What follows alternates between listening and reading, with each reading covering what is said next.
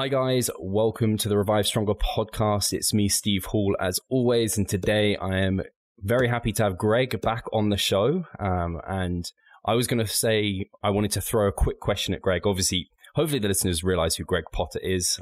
He has a PhD in sleep. He's been on the podcast many times. He is my go-to resource for all things sleep and other things as well, as we're going to be talking today primarily about Chrono-Nutrition, which is kind of I might misword what it actually is, so I'll let Greg actually describe what Chrono-Nutrition exactly is.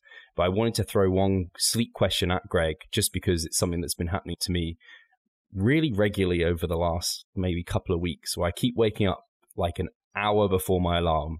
So my alarm is like 10 to 7, and I keep waking up, and it's actually ridiculously consistent at 10 to 6. And my question was, what do you do in such an instance when you have 60 minutes? Because 90 minutes is a full sleep-wake cycle, there or thereabouts, I believe. So I wasn't sure if I should just get up and just take it, or what I have been doing is trying to get back to sleep. So throwing that one at you, Greg. How have you been feeling? So I tend, and this probably gives me my answer, when I wake up at 10 to 6, I feel pretty fresh. And I get up, go to the loo, and then I get back into bed, and then I try and sleep for another hour. Typically, I do get back to sleep. And then I probably would say I don't wake up as fresh when I wake up the hour later, even though I've had more sleep. So I guess that might give me my answer. I think you just answered your own question, Steve.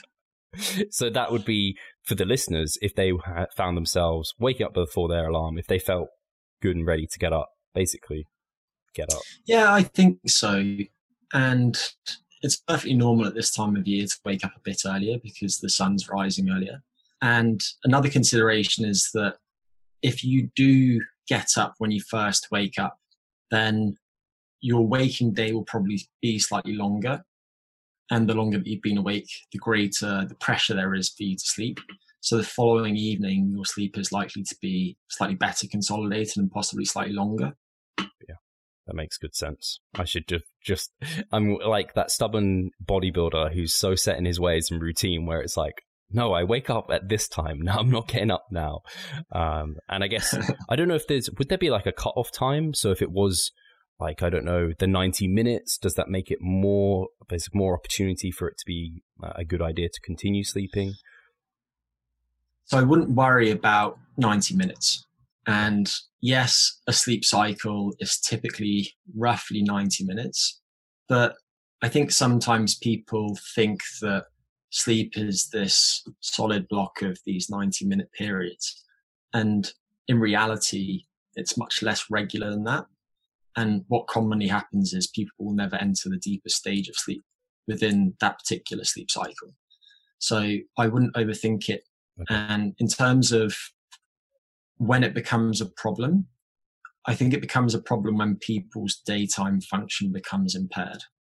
So if people are not able to concentrate at work, for example, or if their mood starts to deteriorate, then I would start thinking about some of those things that we spoke about in the last podcast and probably focus primarily on stimulus control of behavior and possibly a little bit of sleep restriction, but it always depends on what the source of the sleep issue is. Yeah. Right now for you, just wouldn't worry about it. Cool. All right, fantastic. Thank you, Greg. So I know what to do now and I can get to work sooner. So that should really be a good thing, which means hopefully I can clock off sooner as well. So anyway, the chat that we were meant to be talking about today, and we will focus for the majority of the time, is Chrono-Nutrition. And I know for you, Greg, you're big on kind of helping people manipulate their lifestyle to get better results from their training. And part of that is definitely nutrition. And a lot of the listeners kind of being more physique focused will be very aware of like nutrient timing and kind of the importance around training and potentially like muscle protein synthesis through the day, but they may have not considered Chrono-Nutrition and kind of its role with the circadian rhythm. And so I'd love for you to maybe just give us an introduction to what Chrono-Nutrition is, where the current science is and what that might mean practical application wise and the strength of that. And then we can dig into maybe specifics. And maybe that was too broad or too much. I was going to say, you've just teed up another stupidly long answer. But I'm going to avoid doing that. And I'm just going to describe what chrononutrition is. Perfect. Chrononutrition is a term that I think was first introduced in a Japanese book in the early 2000s. And it really describes the reciprocal relationship between our body's biological rhythms and our circadian rhythms specifically, and our nutrition. And what I mean by that is that what and when we eat influences the timing and the function of our body's clocks. But at the same time, if we understand how our body's circadian rhythms are regulated, then we can use that information to inform what and when we eat in order to improve our health and performance. Perfect. And I know from like bodybuilding, old folklore, it's a case of like, and actually I guess it's a common saying is like I think it's something along the lines of like a breakfast of a king, like lunch of a pauper, or I can't remember the wording of that, but obviously bodybuilders for a lot of the time and people were under the impression you shouldn't eat after like 6 p.m. and like have a big, healthy, like large breakfast, and then, and these various kind of rules and ideas. And I don't know if there's been any kind of very clear practical takeaways from the chrononutrition research in terms of when it might be best to eat, or even down to like what to eat food composition wise as well, or even macronutrient wise. Sure. The old saying, I think, something like breakfast like a king, lunch like a prince, and dinner like a pauper. Yeah, that makes sense. That makes sense to what I was trying to get to. Yeah. And I think in general terms, that makes a lot of sense for most people. But with that said, I like the idea actually of just giving people the tips first at the start of this podcast, because what typically happens is you give them at the end, and if I'm speaking, then people are probably tuned out by then anyway. So let's front load the tips this time. And this is, of course, person dependent. And I'm going to preface this answer by saying that I think that given that the majority of research on things like time restricted eating, which entails consuming all of your calorie containing items within a period of 12 hours or less each day, that's my definition at least. Most of that research has been done on people who don't have particularly good cardiometabolic health. And for that reason, we can look at that research and use it to inform recommendations for healthy people. But I just want to make it clear that it's not as if a lot of this work has been done on physique athletes or people who are otherwise metabolically healthy. With that said, my starting guidelines would be something like the following, and I'll go through this in roughly chronological order as usual. So I would typically recommend that people wait at least half an hour or so until after their natural wake time, until they consume their first calories of the day. I say natural wake time because something like 80% of Northern European adults at least wake to an alarm. And if you wake up at 6 a.m., you naturally wake at 7 a.m., then I'd probably wait until at least 7:30 a.m. before consuming any calorie-containing items. And I would typically recommend a caloric period or eating window of 6 to 12 hours each day for most people. So in this instance, that might be somebody beginning consuming calories at 7:30 a.m. and ending at 7:30 p.m. at the latest. And I would generally make that caloric period proportional to energy intake. So if you are actively trying to lose fat at the moment, then given that your energy intake will necessarily be lower than if you are in energy balance, you are going to be consuming fewer calories, and you want each eating occasion to be satiating.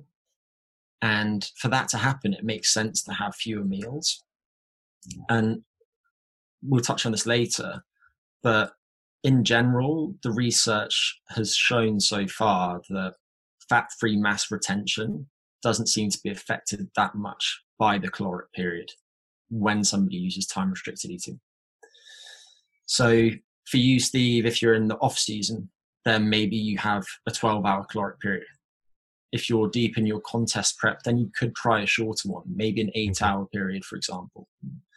I would typically recommend that people consume discrete meals as opposed to snacking throughout that period.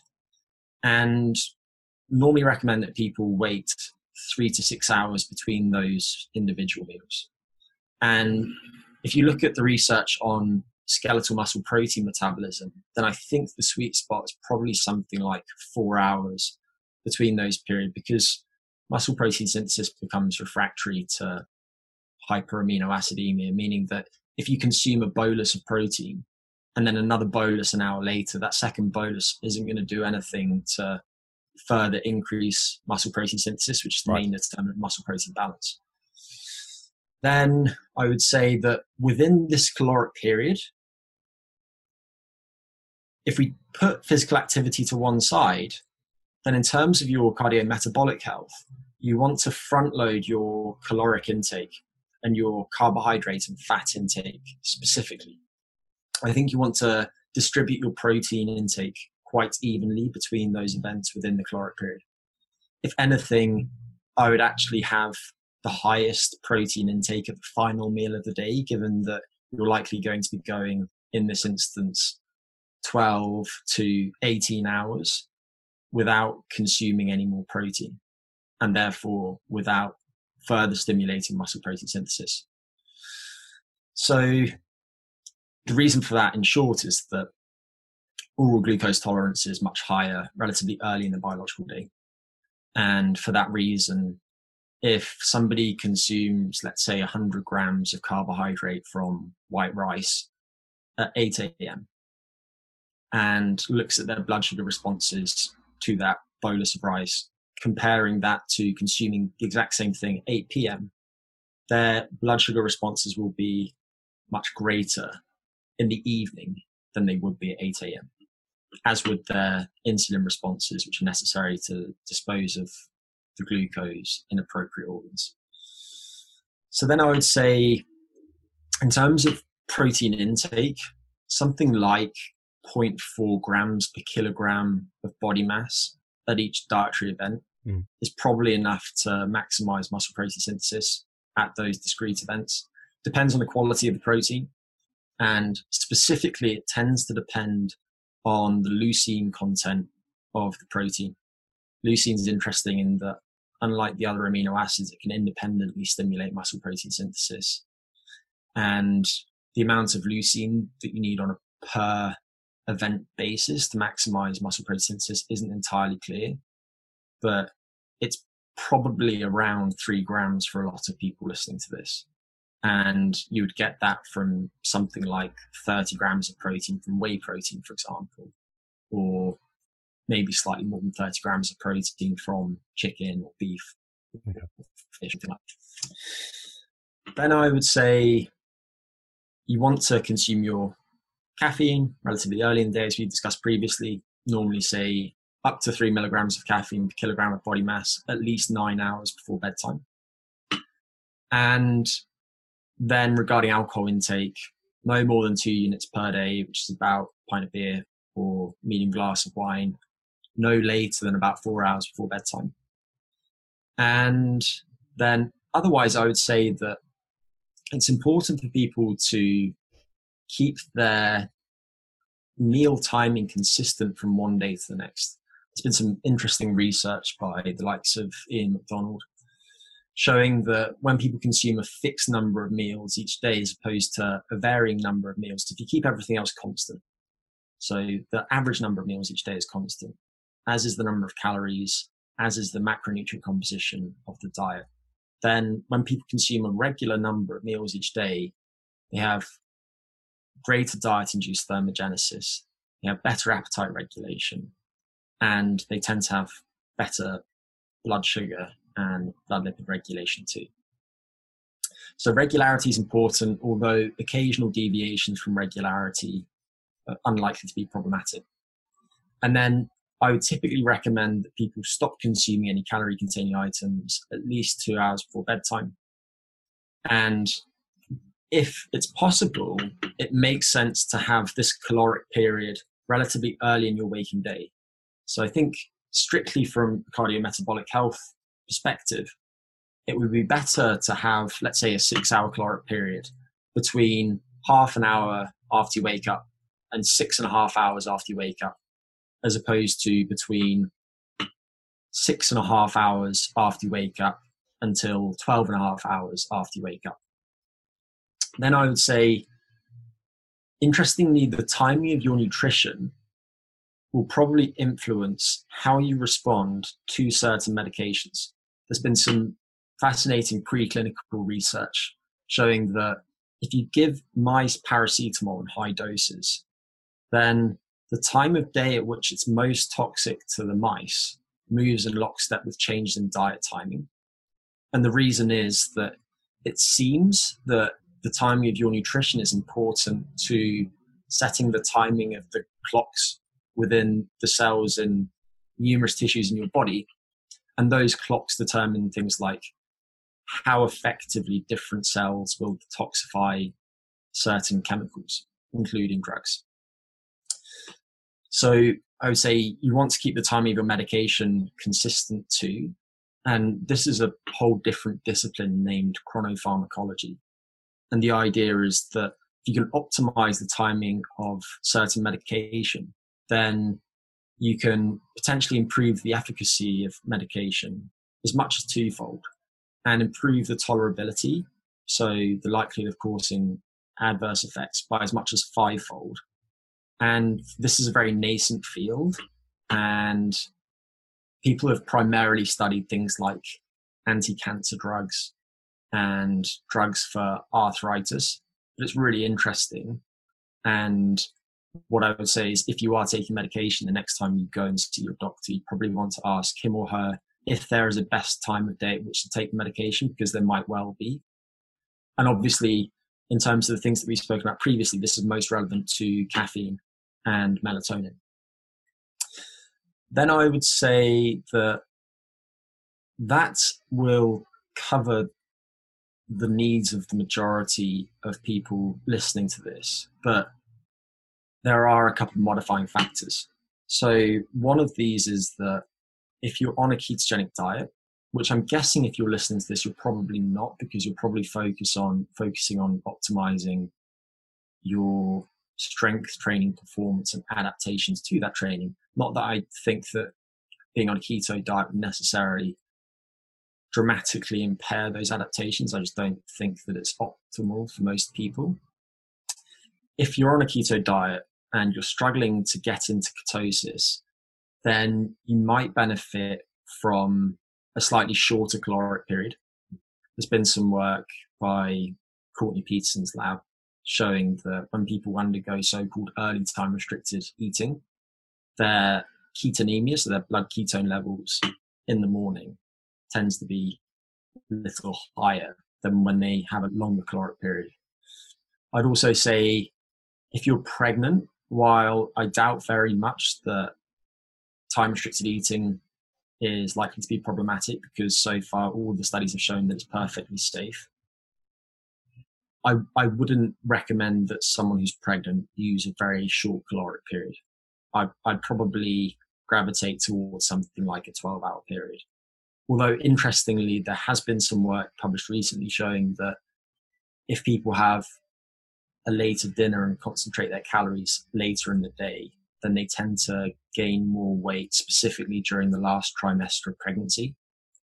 And also, tangentially, it was just a paper published looking at the timing of dinner relative to the timing of sleep and relative to sunset in several European countries.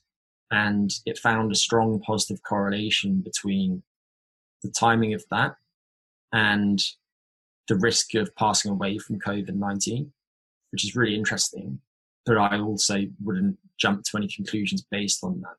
It is definitely something that should be studied more, though.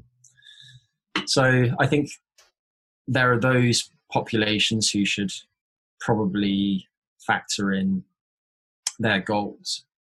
And then otherwise, I think for people who have certain clinical conditions, such as some gastrointestinal problems, time restricted eating might be particularly helpful, because you're basically giving your GI tract a break from breaking down food, and you're doing so on a regular basis. And then finally, for everyone listening to this, I think if you're going through a period of time when you're finding yourself disposed to eating more than you would like, let's say it's Christmas time, and if you're anything like what I used to be like, then you just eat round the clock. It's at those times when time-restricted eating can really come into its own. There is, for example, preclinical data looking at what happens when you give, albeit nocturnal, mice access to so-called high-fat diets, which are really high-sugar diets too, around the clock, and comparing that to when you give them restricted access to the high-fat diet. But in both conditions, they can consume as much of the high-fat diet as they like. What you find is that during the time-restricted feeding condition, the mice consume an equivalent number of calories, but given that they're only consuming the calories during the biological daytime, their circadian systems function better. They end up gaining less fat mass. They have better liver health. So when they eat around the clock, they tend to develop steatohepatitis, so fatty liver disease. And they also have some other improvements in their cardiometabolic health. So that was a predictably long answer, but I think that covers most of the recommendations that are most pertinent to the listeners, although there are some other things that we could touch on, such as how does physical activity modify those recommendations? Hey, Pascal here. I just wanted to take the moment to talk about our membership site. Inside, you'll find a thriving forum, an extensive exercise library, courses, presentations, and research reviews. All I need you to do is hit the link in the description below and sign up. See you there. No, fantastic. And I'm going to do my best now to try and somewhat summarize it for the listeners, just because I think that the practical take home, at least I got from that, was start with a 12-hour eating window, half an hour after your normal wake time, and then spreading your protein every 4 or so hours, 4 to 6 hours between that relatively evenly. Most people eating like a gram per pound protein, which is probably somewhat close to that 0.4 per kilo protein mark as well. And that is because generally we're just going to, and front load most of the calories in your day as well. So don't eat like large amounts before that time as well. And then constrain that a little bit if you're on fewer calories, because I imagine, especially if there's any contest prep, smaller individuals, normally females as well, who are maybe sedentary, maybe on little over 1,000 calories. It's kind of a little bit nicer to spread that over fewer meals as well. And I guess 12 hours, people don't like to think, 12 hours isn't actually that constrained when you think about it. Like typically that is probably 2 hours before bed, especially if you're having it half an hour after waking. But a lot of bodybuilders are very much with nutrient timing, trying to maximize that muscle protein synthesis. And so they would be like, oh, but what is maybe the problem with, or is there a problem, or what's the trade-off to including another protein serving right before bed, so that you are trying to, like you said, have your biggest protein serving when you're having that big gap between the evening and then the morning? Could you try and elongate and spike muscle protein synthesis again? And yeah, what might the trade-off be in that kind of position? Do we know? We don't know. And it's a really interesting question. I remember being at university while I was studying sports science and wanting to put on a bit of muscle mass, and being one of those guys who woke up at night to pee and necked a protein shake in the middle of the night. So I thought, it's another opportunity to tap out muscle protein synthesis. Yeah. And it hasn't been studied in the context of time restricted eating. And theoretically, it makes some sense. You've got that additional opportunity to maximally stimulate it, and muscle protein balance, so whether you're gaining muscle or losing muscle, is of course dependent on the number of times that you maximally stimulate muscle protein synthesis over the course of the day. So I think it will be fine to give it a go. But what I would say is that so far the research hasn't really shown that time restricted eating will adversely affect fat-free mass retention during a hypocaloric diet, or adversely affect how much fat-free mass people gain while they're in energy balance. I doubt that having an additional protein serving very late in the day is likely to have much of an effect. I think if you're going to have anything shortly before bed, then protein is probably what I would pick, because you don't want to have a big bolus of carbohydrate at that time. And you probably don't want to have a big bolus of fat at that time either. And again, there is that theoretical possibility to positively affect fat-free mass by having that protein feeding at that time. But I think I would tend to gravitate to just telling people to having a big bolus at the end of the caloric period, and possibly picking a slowly digested protein at a time, such as casein. But play around with it.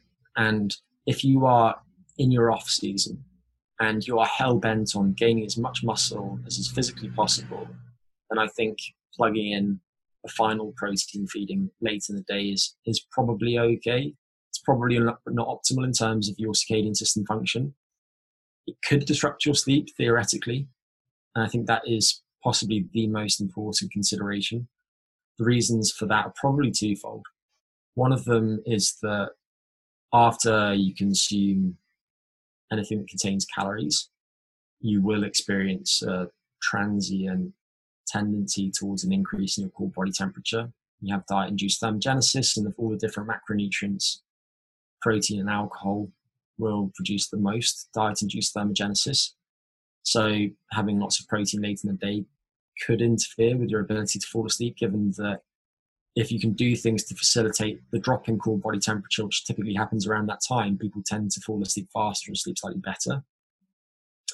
The other factor is, as we've spoken about previously, protein does normally contain creatine, of course. And if creatine does have slightly alerting effects, then that could potentially disrupt sleep a little bit. And interestingly, there has been some work looking at dietary macronutrient composition and its effect on sleep. And the quality of the research isn't that high, but there are suggestions that very high protein diets lead to slightly fragmented sleep. And I think it's probably the creatine that's at least in part contributing to that tendency. So you could try having some protein late in the day. I'd consume the protein by itself. I'd probably consume the slowly digested protein, and I would just keep an eye on my sleep to work out whether that late protein feeding might be disrupting it.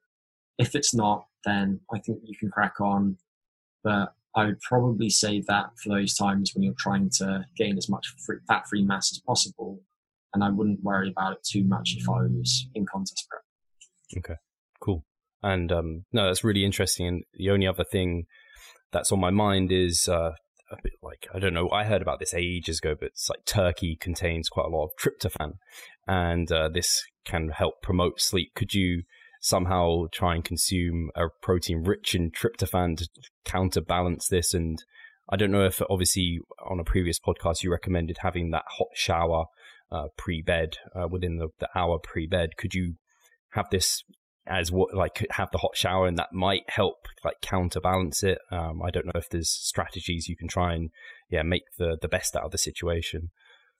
Yeah, I think all those things that we've discussed previously with respect to getting ready to have restorative sleep are likely to help offset any small negative effects of consuming lots of protein late in the evening. And having hot shower, 40 degrees Celsius for 10 minutes, 1 to 2 hours before bed is one of those things that's been proven multiple times, and in a meta-analysis to improve sleep quality and help people fall asleep faster.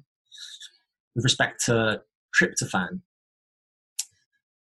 there's a little bit of research on this, and some of it's looked at elderly people and some of it's looked at fortifying kids' breakfast cereal with tryptophan.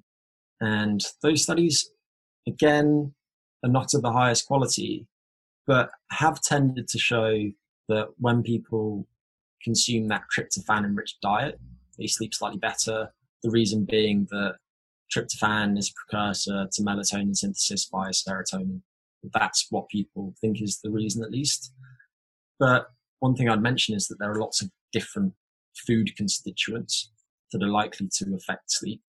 Tryptophan is just one of them, and you could consume a tryptophan-rich protein source, and there have been some studies looking at some different dairy proteins that are tryptophan enriched, and there are some suggestions that they might have some positive effects on sleep.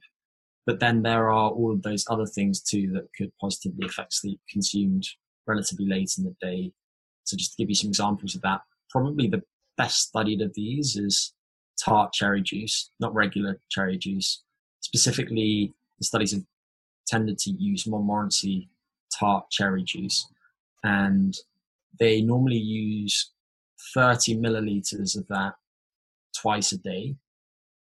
And the reason is that tart cherries, like many plants, are quite rich in phytomelatonin, so plant sources of melatonin, and might thereby support sleep. And those studies have quite consistently shown that consuming that quantity of tart cherry juice will tend to improve sleep in people who aren't sleeping particularly well. And interestingly, there's also some work showing that consuming tart cherry juice might reduce some of the negative effects, at least in the short term, of very damaging exercise.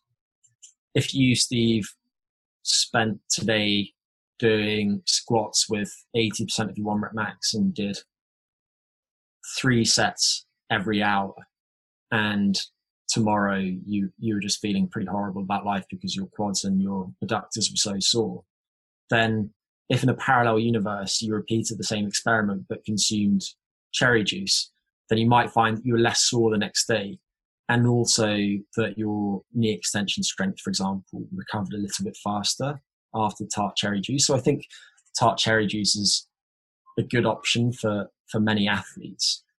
How it affects adaptations to resistance training hasn't really been well studied, and I'll just add the caveat that sometimes things that people do that have some acutely beneficial effects have some chronically negative effects. So an obvious example of that is antioxidant supplementation and adaptations to endurance exercise. Michael Risto has done some cool work on that, for example, showing that if people consume lots of certain vitamins and do so during aerobic training, they won't see some of the same improvements in aerobic capacity that they otherwise would have seen. So I think tart cherry juice is a good option.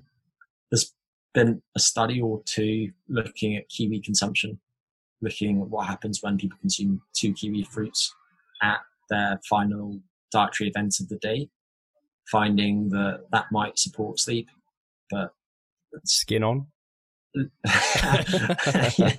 yeah, that's potentially not the highest quality research. And there's also been some work looking at beefsteak tomato consumption, what happens when people consume 250 grams of beefsteak tomatoes. And again, the research reported that people slept slightly better after that. So there are certain plants that can positively affect sleep. And then there are a few other things too. I think we've spoken previously about carbohydrate intake and the fact that if you consume, in particular, high glycemic load carbohydrates relatively late in the day, then because your pancreas will kick out quite a lot of insulin in response to that bolus, the insulin will tend to drive certain amino acids, specifically the branch chain amino acids, in skeletal muscle, which if you're trying to gain fat-free mass is a good thing. And what that means is there are fewer branch chain amino acids in the bloodstream competing for entry into the brain via the large neutral amino acid transporter, and tryptophan competes with those BCAAs for entry into the brain, which means that more tryptophan can go into the brain, and therefore more tryptophan can be converted to melatonin, which can affect sleep. So basically, if people consume lots of high glycemic load carbs at their final meal of the day, then they might actually sleep slightly better. But as I think touched on in previous podcasts, the trade-off there is that in general, the research shows that when people consume more of their carbohydrates relatively early in the day, they tolerate those carbohydrates better in terms of their blood glucose excursions to feeding. So high glycemic load, high-ish carb, final meal of the day might have positive effects on some people. And I think that's most relevant to people who train in the biological afternoon. Steve, if you have your 2 training sessions a day, I know you're training once a day at the moment because you're deloading, but if you're training twice a day and your second session is high-ish volume, not especially damaging, but largely pump work, then that's going to drive quite a lot of glucose into your muscles. And if you consume a relatively high carb dinner, then your glucose disposal will be quite good. So that's unlikely to produce very large swings in your blood sugar. And that high carb meal might then support your sleep, which would be particularly helpful potentially during periods when you are pushing your limits, you're borderline overreaching, for instance. Fantastic. I'm just in my head kind of compiling the perfect pre-bed. It's 2 hours before bed, but the perfect final meal, high protein, high glycemic, kiwis. We've got tart cherries in there. Throw in, like a turkey leg, although that might be a bit high in fat.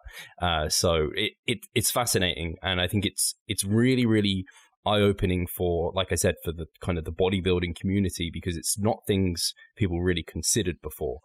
It isn't something people had considered, and I'm really glad you brought up the role of exercise in this, because I think all the research has been on not considering people who are kind of training, or at least later in the day. Like if someone is doing a 9 to 5 and then they train in the evening, now you said obviously that kind of their ability to dispose of nutrients is going to be upregulated because they've stimulated the muscles, and that then does that change where you might prescribe someone's carbohydrate feedings so that it's supporting that training and maybe isn't having the negative effects on the circadian rhythm? I guess for you this is not researched, so it's more just based off your own theoretical knowledge and things. Yeah, but I'm happy to speculate as to how people should try and navigate that. And as we discussed in, I think, the last podcast, maybe it was the podcast before last, I think it was the podcast before last, the best time at which to do strength and power exercise is probably in the late biological afternoon. Just as a random example, if you look at most world records, they're generally set at about 8 p.m. And that's because core body temperature is highest in the late afternoon, as, of course, is metabolic rate and so on. And if you're training at that time of day, then if anything, that might have some positive effects on your adaptations to that type of exercise, and your performance at the individual training sessions might be a little bit higher. So if you're doing that, then I think consuming a substantial quantity of your daily carbohydrate intake around that session is fine.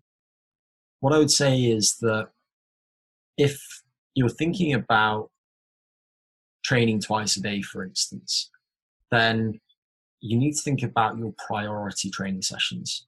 So in which sessions is it most important that you're performing at your best? And prior to those sessions, you want full muscle glycogen stores. So if you're training twice a day and you have a heavy session in the morning, Steve, you go into the gym and you train at 10:30 in the morning, that's your heavy session for the day. I would say if your digestion allows it, consuming lots of carbs shortly before that session, moderate amount of carbs after that session is a good way to go, because then you're supporting your performance in that training session. And then if you're training later in the day, let's say at 4 p.m, it's moderate volume, it's lower intensity, it's more of that pump work.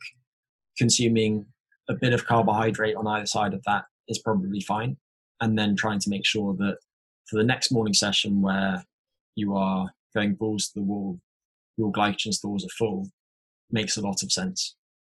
So I just think pick the sessions that are most important to you, concentrate your carbs such that your glycogen stores are full for those sessions. And then on your rest days, front load your carb intake. If you're on a low carb diet, front load your fat intake. You can, in this instance, I think probably treat carbs and fats interchangeably, and that you want to front load either of them and then keep your protein intake relatively evenly distributed. just to add a couple of thoughts. One is that when you have people go through time-restricted eating, and specifically early time-restricted eating, people are likely to inadvertently change the foods and drinks that they consume. And I think this is sometimes lost in this discussion. If somebody has a caloric period that starts at 10 a.m. and finishes at 4 p.m., which for many people is not going to be doable, and the research that's looked at attitudes to time-restricted eating so far has basically said, I liked it, it improved my quality of life, but I couldn't really do the early time-restricted eating thing because it interfered with family commitments, and I work a 9-to-5 job, so it just wasn't practical for me.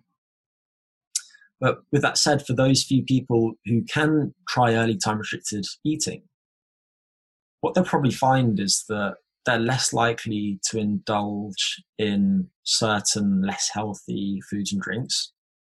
Most people consume wine late in the day.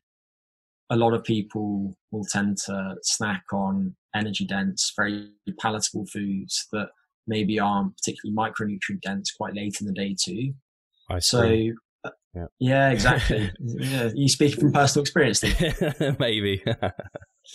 So I think for those people, if they can use early time restricted eating, then it can be really helpful. The tricky thing is that you not only have those life considerations, social commitments, family life, and so on, but there's also a clear circadian rhythm in appetite, such that appetite tends to be lowest very early in the day and tends to be highest quite late in the day.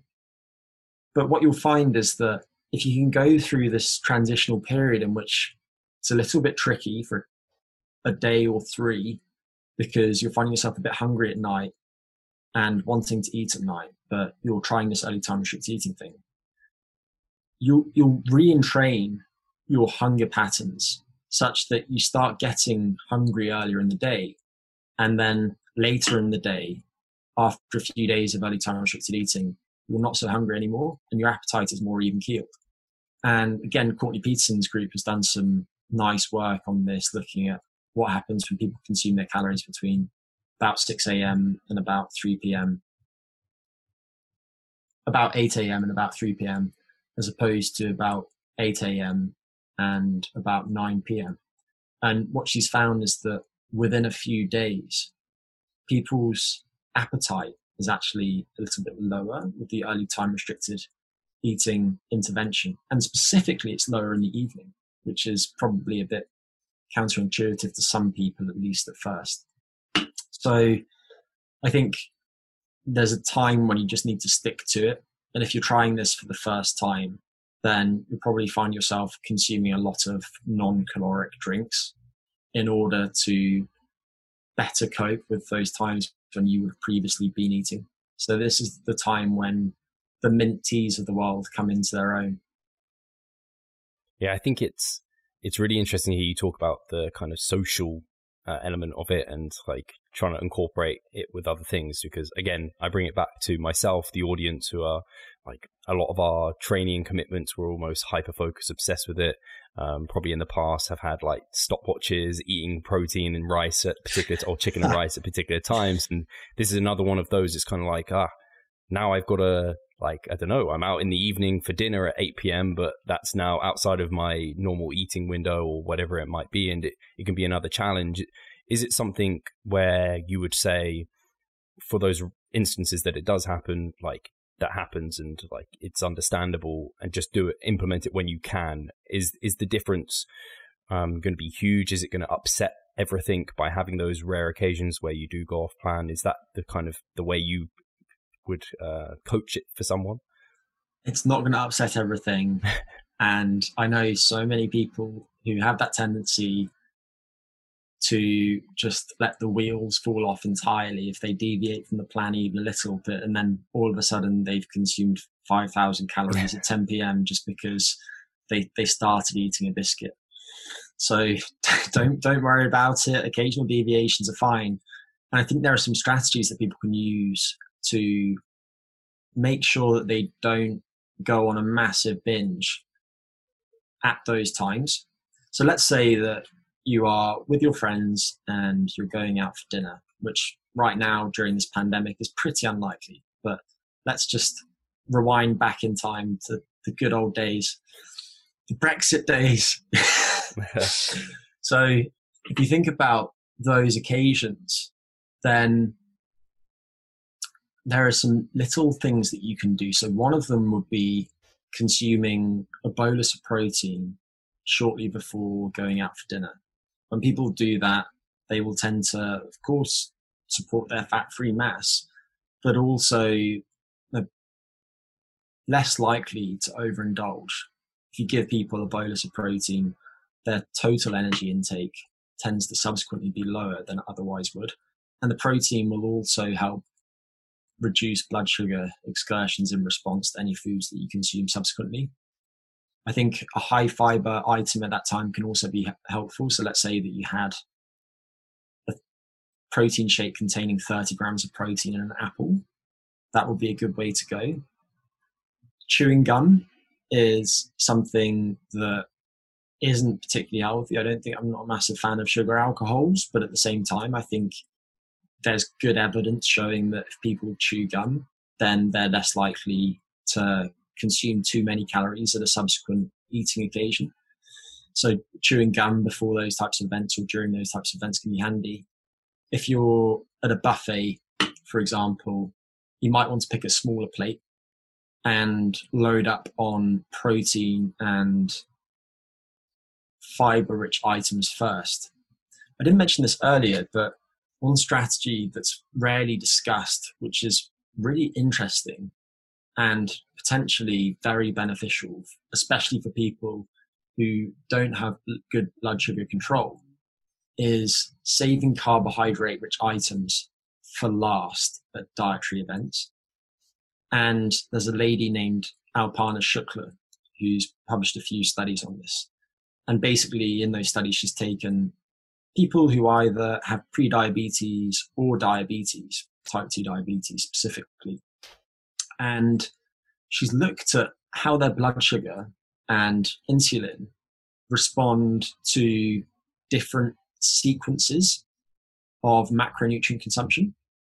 And to summarize those studies, if people consume carbohydrate-rich items about 10 to 15 minutes after consuming protein and or fiber-rich items, their blood sugar responses to those dietary events are something like 30 to 50% lower than they otherwise would be.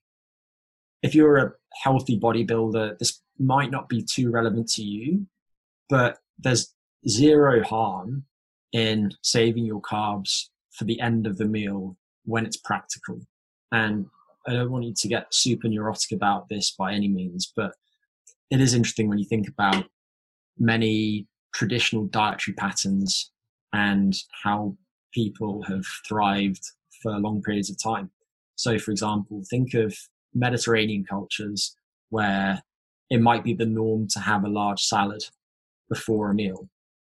In terms of metabolic regulation, that makes a lot of sense. So I think when you're in this buffet circumstance, consuming the protein and fiber-rich items at the start, so let's say that that's some chicken with some vegetables, is going to not only improve your blood sugar regulation and possibly your blood lipid regulation too, but also I think it would probably reduce how much you would eat subsequently.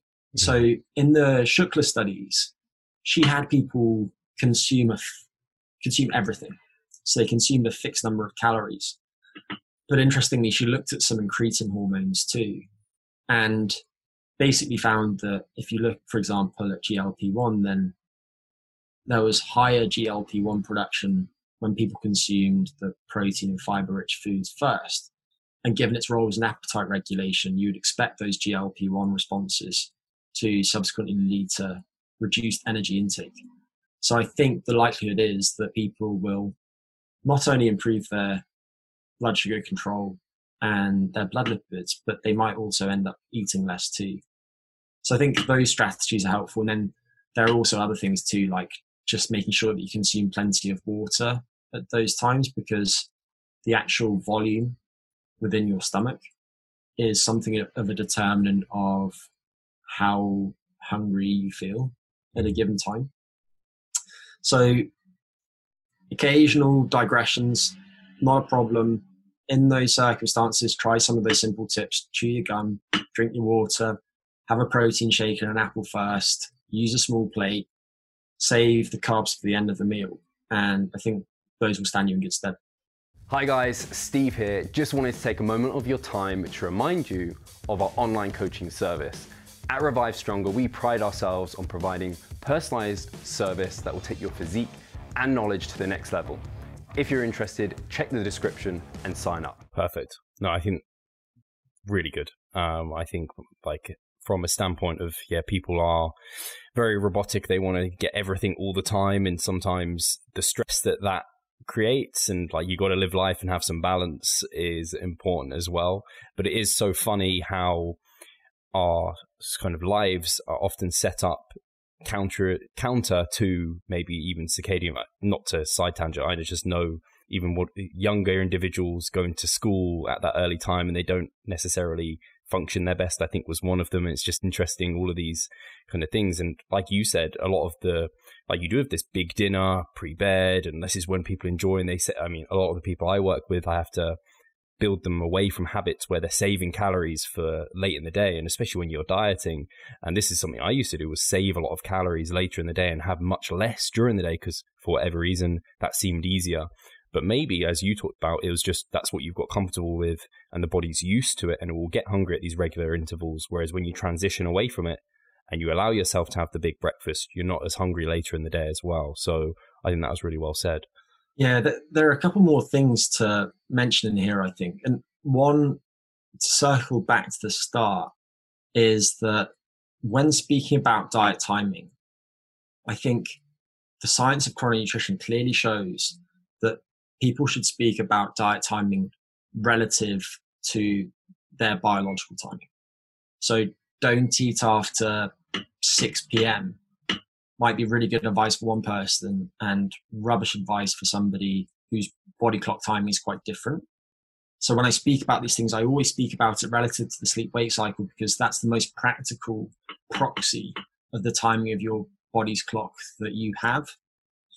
So that's one consideration. Now, something that I want to mention is that there have been several studies, and I think possibly the best of these studies have been done by a lady named Danielle Yakubovics, that have looked at what happens when you keep the caloric period the same, or maybe it's slightly different in some studies, but you keep it roughly the same, but you change the distribution of those calories within it.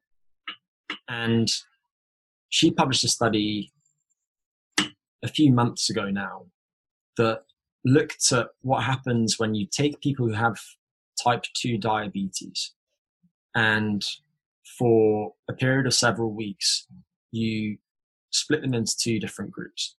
And in one group, people consume about half of their calorie and carb intake at breakfast. And in the other group, their calorie and carb intake is more evenly distributed throughout the day. In this instance, the caloric period wasn't exactly the same, because the second group had a small evening snack too, but the caloric period wasn't that different.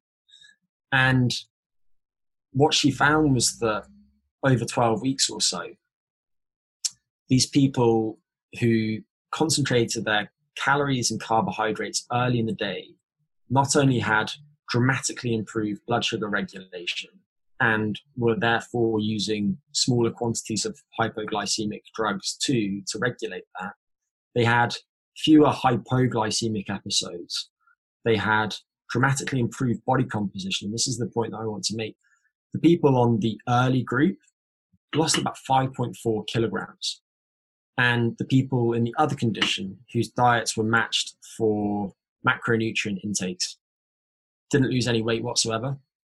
And this built on a study that she published in 2013 that looked at what happens when you take two groups of overweight or obese women and you put them through weight loss diets for 12 weeks. And the diets are the same in their macronutrient composition and the timing of breakfast, lunch, and dinner. But in one instance, the ladies consume half their calories at breakfast, and in the other instance, they consume half of them at dinner. And what she found was that when people consumed half of them at breakfast, they lost 11% of their body weight over the course of 12 weeks, whereas the dinner group lost 4%. So they lost nearly 3 times as much weight. The breakfast group lost 8% off their waistlines, whereas the dinner group lost 3% off their waistlines. And the breakfast group had greater improvements in blood sugar and blood lipid regulation too. So the point I'm making is that if you're in contest prep and you're struggling to lose fat, imagine a circumstance in which you don't change the composition of your diet at all. But whereas previously you were consuming most of your calories at dinner, if you just shift the timing of your macronutrients around such that you're consuming more of your energy and more of your carbs or fats early in the day, then you might be able to kickstart fat loss again. So the timing of that, when you control for calories, is quite a strong determinant of changes in your body composition. And to add one more comment to this, there's been some interesting work by researchers at the University of Bath. They had a project called the Bath Breakfast Project that looked at what happens when adults either skip breakfast and don't consume any calories until 12 p.m. or they consume at least 700 calories by 11 a.m. So that's the breakfast condition each day for 6 weeks. And they did the same protocol in 2 groups of adults, one group of lean adults and one group of overweight or obese adults. And in the lean adults, when the people skipped breakfast, they consumed fewer calories over the course of the day. And this is something that you consistently see in research on time-restricted eating. When people compress their caloric period, they do consume fewer calories each day, which probably largely explains the weight loss that they experience. But when the lean adults skip breakfast, interestingly, they consume fewer calories, but they also moved around less each day, such that energy balance was the same over the period of 6 weeks, and neither group experienced any changes in their body composition. But if you imagine a different scenario in which one group skips dinner, then I just wonder if concentrating calories early in the day effectively sends your brain a signal that I've got some energy on board, I can be more physically active. Mm-hmm. So my guess is that for somebody who is in contest prep, having more of their calories relatively early in the day might lead to greater non-exercise activity thermogenesis too, which would again support them staying in a negative energy balance and therefore their fat loss. Yeah, I was going to ask if I assume they didn't. Okay, I don't even know. I don't know how you try and measure non-exercise activity thermogenesis, but I'm thinking whether or not you were to give the same person that same diet at different times, but then you kept them all at 10,000 steps or something.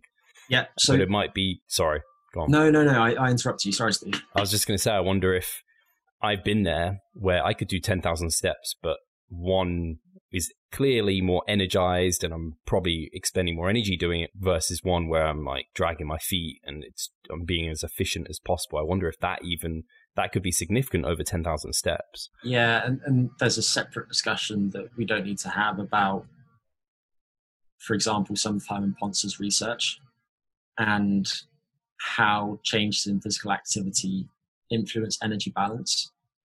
But I don't think we need to go into that too much for the time being. So I want to make sure we touch on this before you go, because I could dig into Greg's brain forever. I think you always come out with some really interesting things, and I think we've covered some very good topics for today and given some really good practical takeaways as well. So fantastic. And I wanted to talk about something that Greg's been working on and I have had the opportunity to try. Anyone who is following me over on Instagram, and hopefully all the listeners are following Revive Stronger on Instagram. If you're not, you know where to head now.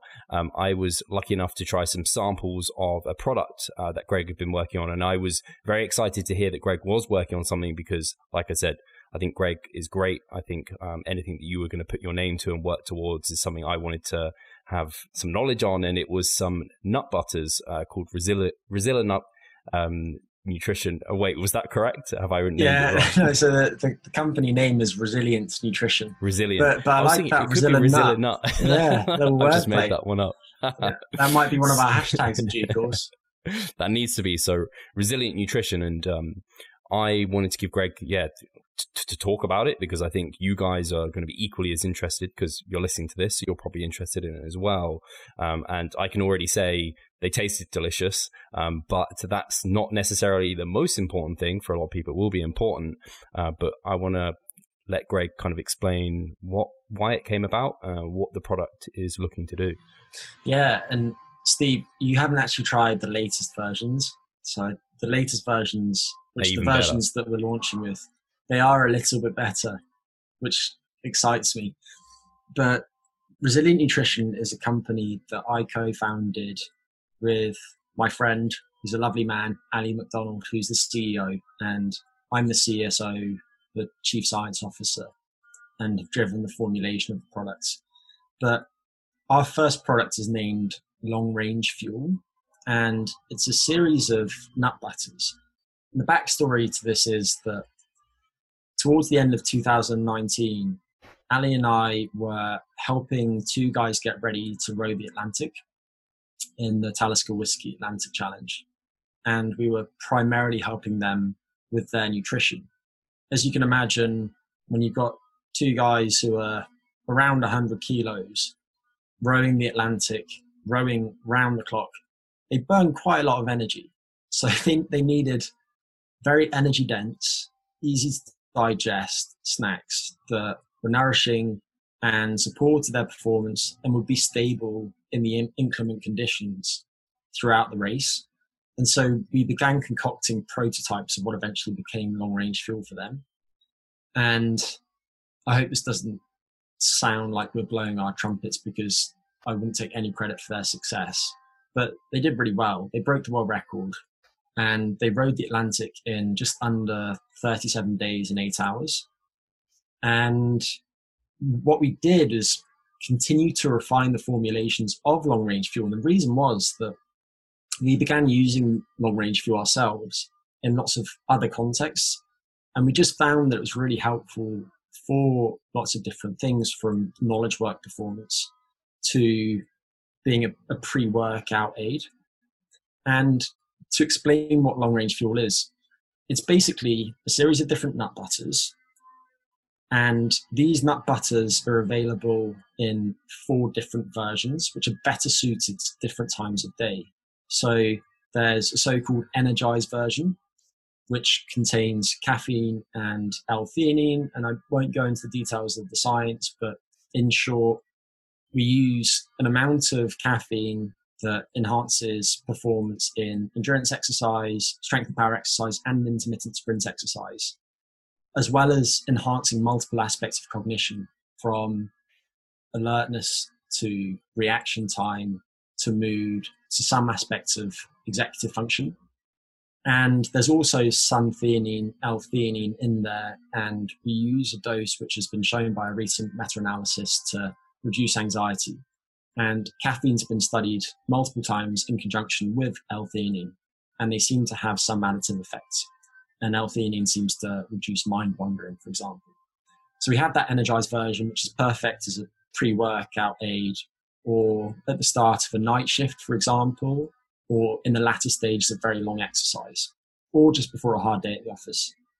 We have calm versions of long-range fuel, and these contain KSM-66 ashwagandha in the dose which has been used in all of the clinical studies on this form of ashwagandha, which is the best studied form of ashwagandha that there is.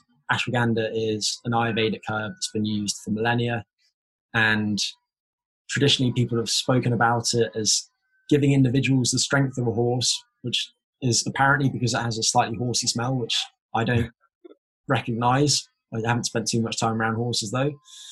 But ashwagandha is really interesting in that it seems to benefit lots of different things. Traditionally, it's spoken about as an adaptogen, so it helps people cope with stress. It reduces, for example, cortisol responses to psychological and physical stresses. But ashwagandha is not only anxiolytic or anxiety reducing, it also supports performance in cardiorespiratory exercise. And there are a couple of studies showing that if people consume 600 milligrams of ashwagandha each day over the course of several weeks, they get better adaptations to strength and power exercise, such that they gain muscle faster and they gain strength faster too. So it should be of interest to people listening to this. And then both those energized and calm versions are also available as rebuild versions. So there's an energize and rebuild product and a calm and rebuild product. And the rebuild versions contain whey protein isolate. Whey protein isolate is, of course, the highest quality protein there is in terms of its amino acid profile and digestibility. If you look at the DIAS, the digestible, indispensable amino acid score, then whey protein is as good as they get. So they contain whey protein isolate to support muscle protein balance, adaptations to exercise training, immune function, and to keep appetite at bay. But they also contain L-leucine.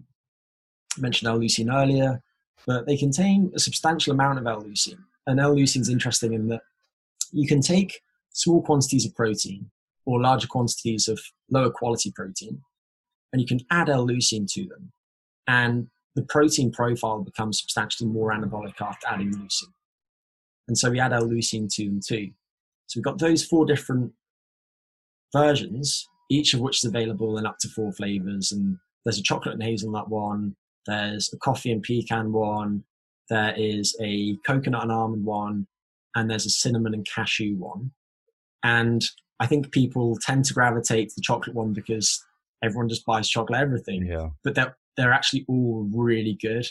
And I'm obviously massively biased and have basically formulated these for my own palate. So I think they're all fantastic, but I would find it really hard picking between the different flavors in terms of which ones are best. But all the products are based on tree nuts, and regular tree nut intake has all sorts of positive effects, from things like blood sugar regulation to blood lipids and appetite too.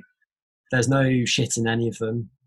I am a proponent of an ancestral approach to nutrition in general, and these products are very much in keeping with that. But what we try to do is we try to combine the best of whole foods with the best of the state of the science research on nutrition to make something which is better than something which is just based on whole foods alone.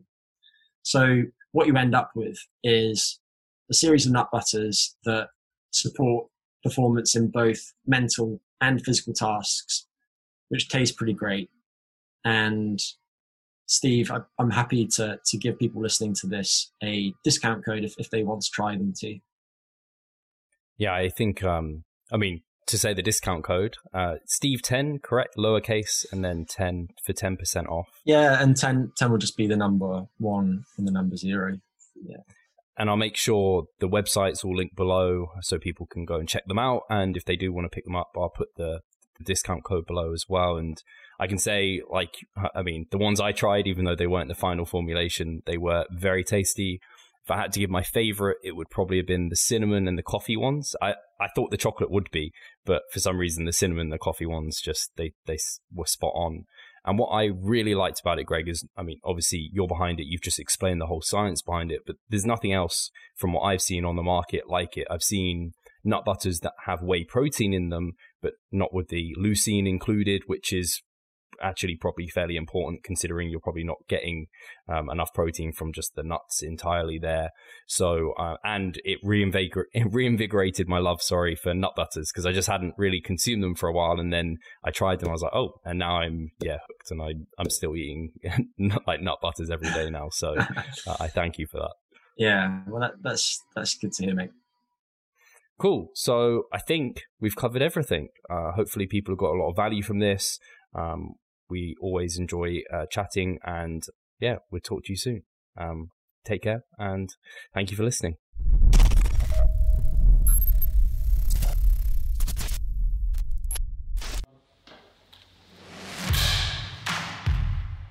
So I'm Steve Hall, founder of Revive Stronger and a coach of Revive Stronger. My name is Pascal Flor. I'm the co-owner of Revive Stronger and also a coach, of course. Revive Stronger has probably been going solidly for 3 years, probably, roughly about 3 years. Revive Stronger, to me, it is becoming kind of my child, my foster child. It's the gathering and getting together of like-minded people. We've been expanding the coaching team, which is helping us help more people, but each coach can only help a certain number of people. Right now, it's all over the place. We have YouTube, we have Facebook, we have Instagram, but there isn't that community aspect behind that. And so the next step for us is developing a membership site. So basically, we want to create a family and a community that is then benefiting from another. A really cool community for people within our little niche is going to be a website. They will get early access to our podcast. You can access us, ask us questions. The community aspect, we have a forum there. You can ask questions, but also you can log your journey. There's also going to be courses on there. Courses, presentations on different topics. Discount of past seminar footage. We will log our journey as well. We'll start vlogging. We're going to have documentaries. Our entire athletic journey. Furthermore, they get access to an exercise video library. The exercises that we love for hypertrophy and maximizing hypertrophy, we're going to go through those in depth, telling you how to execute them. We kept them concise and also mobile friendly so that you can watch them in between your sets. I'm super excited to grow this community. The amount of value that we're going to be delivering is huge, and I'd love you to be part of it. You will get so much out of that. I'll see you inside.